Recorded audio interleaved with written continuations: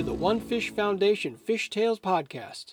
I'm Carlos Stoll, president of One Fish Foundation, a sustainable seafood education nonprofit based in Maine.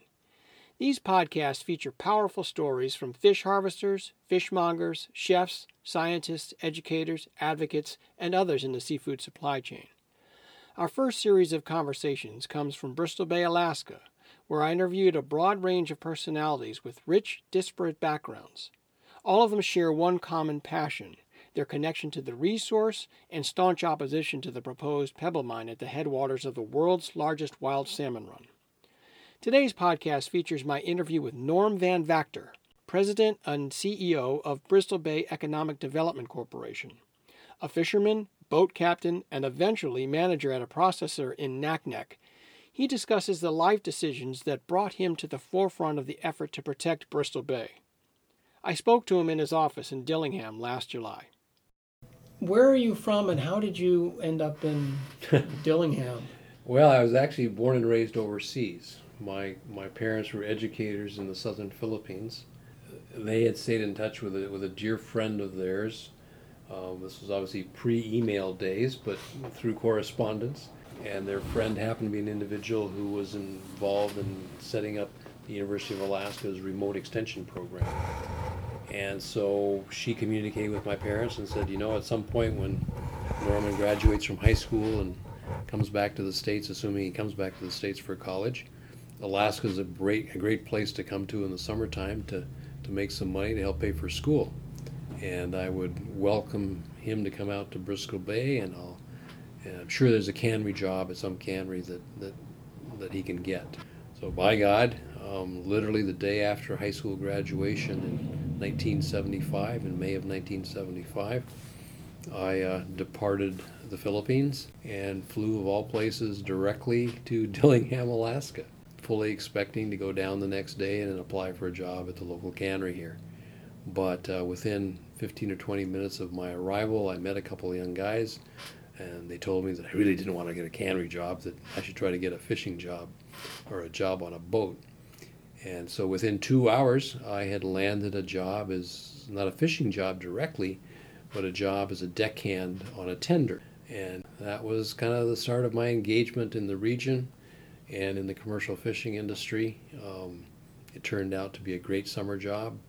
I worked my way up through the ranks in the tender fleet, and by the time I graduated from college a couple years later, I was the captain of a local tender. So that was the start of it. I went to school in Minnesota, went to college back in Minnesota. When graduation was looming, I had some traditional job prospects that were out there. I had an offer from State Farm Insurance to be a personnel supervisor. I had a job offer from Deluxe Check Printers to be a regional sales manager. But by God, I also had a job offer to not only, if I wanted to, return to my tender captaining position, but also an offer to join a large Alaskan seafood company as an entry-level management trainee. And by that time, the Alaska hook, so to speak, had been set. And I was hook, line, and sinker all about Alaska. And I accepted the job with the seafood company and started. And from there, I spent the next 27 years with this one seafood company, working my way up to their Bristol Bay manager of their operations. What seafood company was it? Peter Pan Seafoods. Oh, yeah. So we had a cannery and fresh frozen operation here in Dillingham, and we also operated at the time 2 floating processors, the Stellar Sea and the Blue Wave, and then we also had a fish buying facility with about 100 fishermen. Well, 2 operations actually over in Naknek and South Naknek. Today there's just one remaining. How did you end up with this job? Through the years, when I joined Peter Pan, they were the 6th largest Bristol Bay seafood buyer. And by the time I left Peter Pan Seafoods in 2006, we were the largest buyer in Bristol Bay. The growth of my production operation can be directly attributed to the expansion of our resident Alaskan fishing fleet, something that I became quite proud of. And we had the largest Alaskan fishing fleet. And more importantly to me, we had the largest participation of Bristol Bay residents of any fishing company in Alaska. As a result of that, I came to know an awful lot of people, local folks, not just in Dillingham, but in a lot of the villages and communities that make up the Bristol Bay watershed. So when the time came that my predecessor was looking at leaving, they commenced a search, and I was identified as somebody that knew Bristol Bay, knew the fishing industry. I'd like to think had local interests at heart. And so they reached out to me, and I was at a point in time in my professional career in the seafood industry that I was ready for a change.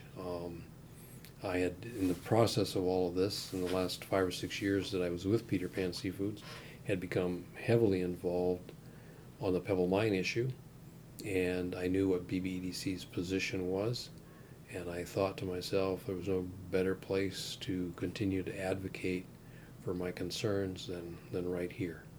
Here I am 6 years later, and I've just re-upped for another 5 years. People ask me what my job is. We're actually, BBC is a nonprofit, but half of my job is working with 5 large seafood companies that BBDC is approximately 50% owners of. Mm-hmm. So half my job is working with seafood companies that make us money. These are all companies that in one way, shape, form, or another are directly involved in the Bering Sea fishery. We're involved in salmon, halibut, cod, pollock, crab. Mm-hmm. Our portfolio is very, very diversified. So that's half my job. So ironically, after the better part of 27 years of living in the Pacific Northwest and commuting to Alaska for work, now I get to live in Dillingham and Bristol Bay. But a big part of my time is actually spent also commuting to Seattle for work. Yep. Because these 5 seafood companies that we own are all based in the Pacific Northwest. So you might say that that's half my job. And then the other half of my job is working with the 17 core communities, as well as other communities in Bristol Bay, mm-hmm. trying to figure out and develop the best way to spend the revenue stream that we're generating in the seafood industry to promote economic development mm-hmm. and sustainable economy in our communities up here. How much of your time and your staff's time is tied up in dealing with Pebble? Oh boy, it goes in pulses and surges, probably 10 or 15%. If you were to say, Norm Van Vactor, how about the last 3 weeks? It's probably darn near 90%. Yeah. I've been on this issue since 2001, and it was actually a major reason for my leaving Peter Pan Seafoods in 2006, because I was actually approached by senior management who asked me to tone down my rhetoric on the subject. I mean, for one, I was shocked that the CEO of our company would ask me to do that. Why? Well, that was the politics of the time. We had Governor Murkowski. We had the American Seafood Act being pushed through Congress. I think there was a lot of quid pro quo taking place at the highest of levels in terms of quota allocations and the like. And the governor was very pro-resource development, extractive resource development. And I think that one of the things that he asked some people was, this Mr. Van Vactor's, kind of a pain in the you-know-what. Is there anything we can do to kind of get him out of the news, so to speak? But when I was asked to do that, I thought about it for about 30 seconds. And I spun around in my chair and I looked at my boss in the face and said, you know what? Not only am I not toning down, but you just turned on my amplifier. Yeah. And 2 weeks later, I gave him 30 days notice. And I stayed in the industry. I moved on from there and was general manager for Leader Creek Fisheries for 5 years. Yeah. And that was a very enjoyable place as well. But again, for a long, long time, for 26, 27 years, I bled Peter Pan blue. This resonated deeply enough. It resonated so deeply with me that turn that page. That I had to turn that page, and I had to leave this tremendous team that I developed, and people that I cared and loved. In terms of, we were like family. But I knew at the end of the day that I was leaving them in a good place, and that as to the best of their individual abilities, they would continue advocating for the right policies that I had put in place. So, and that's been the case. What does it take out of you to just be bumping up against this stone wall for so long? It's extremely draining. But at the same time, I guess one of the things that's been so gratifying is how different interest groups, people that at one time wouldn't talk to each other, wouldn't work together, and I'm thinking specifically of many of the competing interests that we have. You know, you've got the sports fishing industry, you've got the commercial fishing industry, you have the recreational industry, you have probably the most important core group, the subsistence industry, the subsistence people of the indigenous people of this land. In the past, you'd go, for example, to a Board of Fish meeting, and these four different interest groups would be sitting in four parts of the room, and they were antagonistic, they didn't know each other, they wouldn't talk to each other, but all around this one concern, this one issue, the proposed Pebble project, we've come together. And I mean, that was one of the other things that my employer at the time was very critical of, is I was part of forming what was called the Renewable Resource Coalition. We were the very first group that actually formed as an organization to oppose this project. And when I say oppose the project, really educate the people of the rest of the state about what this project was all about. There were four of us on the core initial board, and I was the ComFish guy. I was the ComFish leg of the Renewable Resource Coalition. And I can remember again my boss at the time going, "What the hell are you doing working with these folks?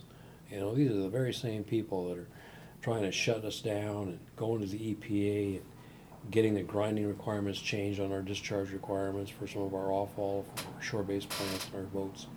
You know, these are people that, you know, are not our friends." And I said, "Well, I'll tell you what, they're becoming our friends." That is a pretty compelling irony of this. That this one unifying adversity has brought together a collective that might not necessarily have come together on its own. I'm absolutely convinced that they never would have come together, not in my lifetime. Yeah. And it's already bearing some significant value and fruit in other areas. It's a group of passionate individuals that do things in behalf of the organizations that they might work for, but more importantly are doing it because they personally, strongly believe in the issue.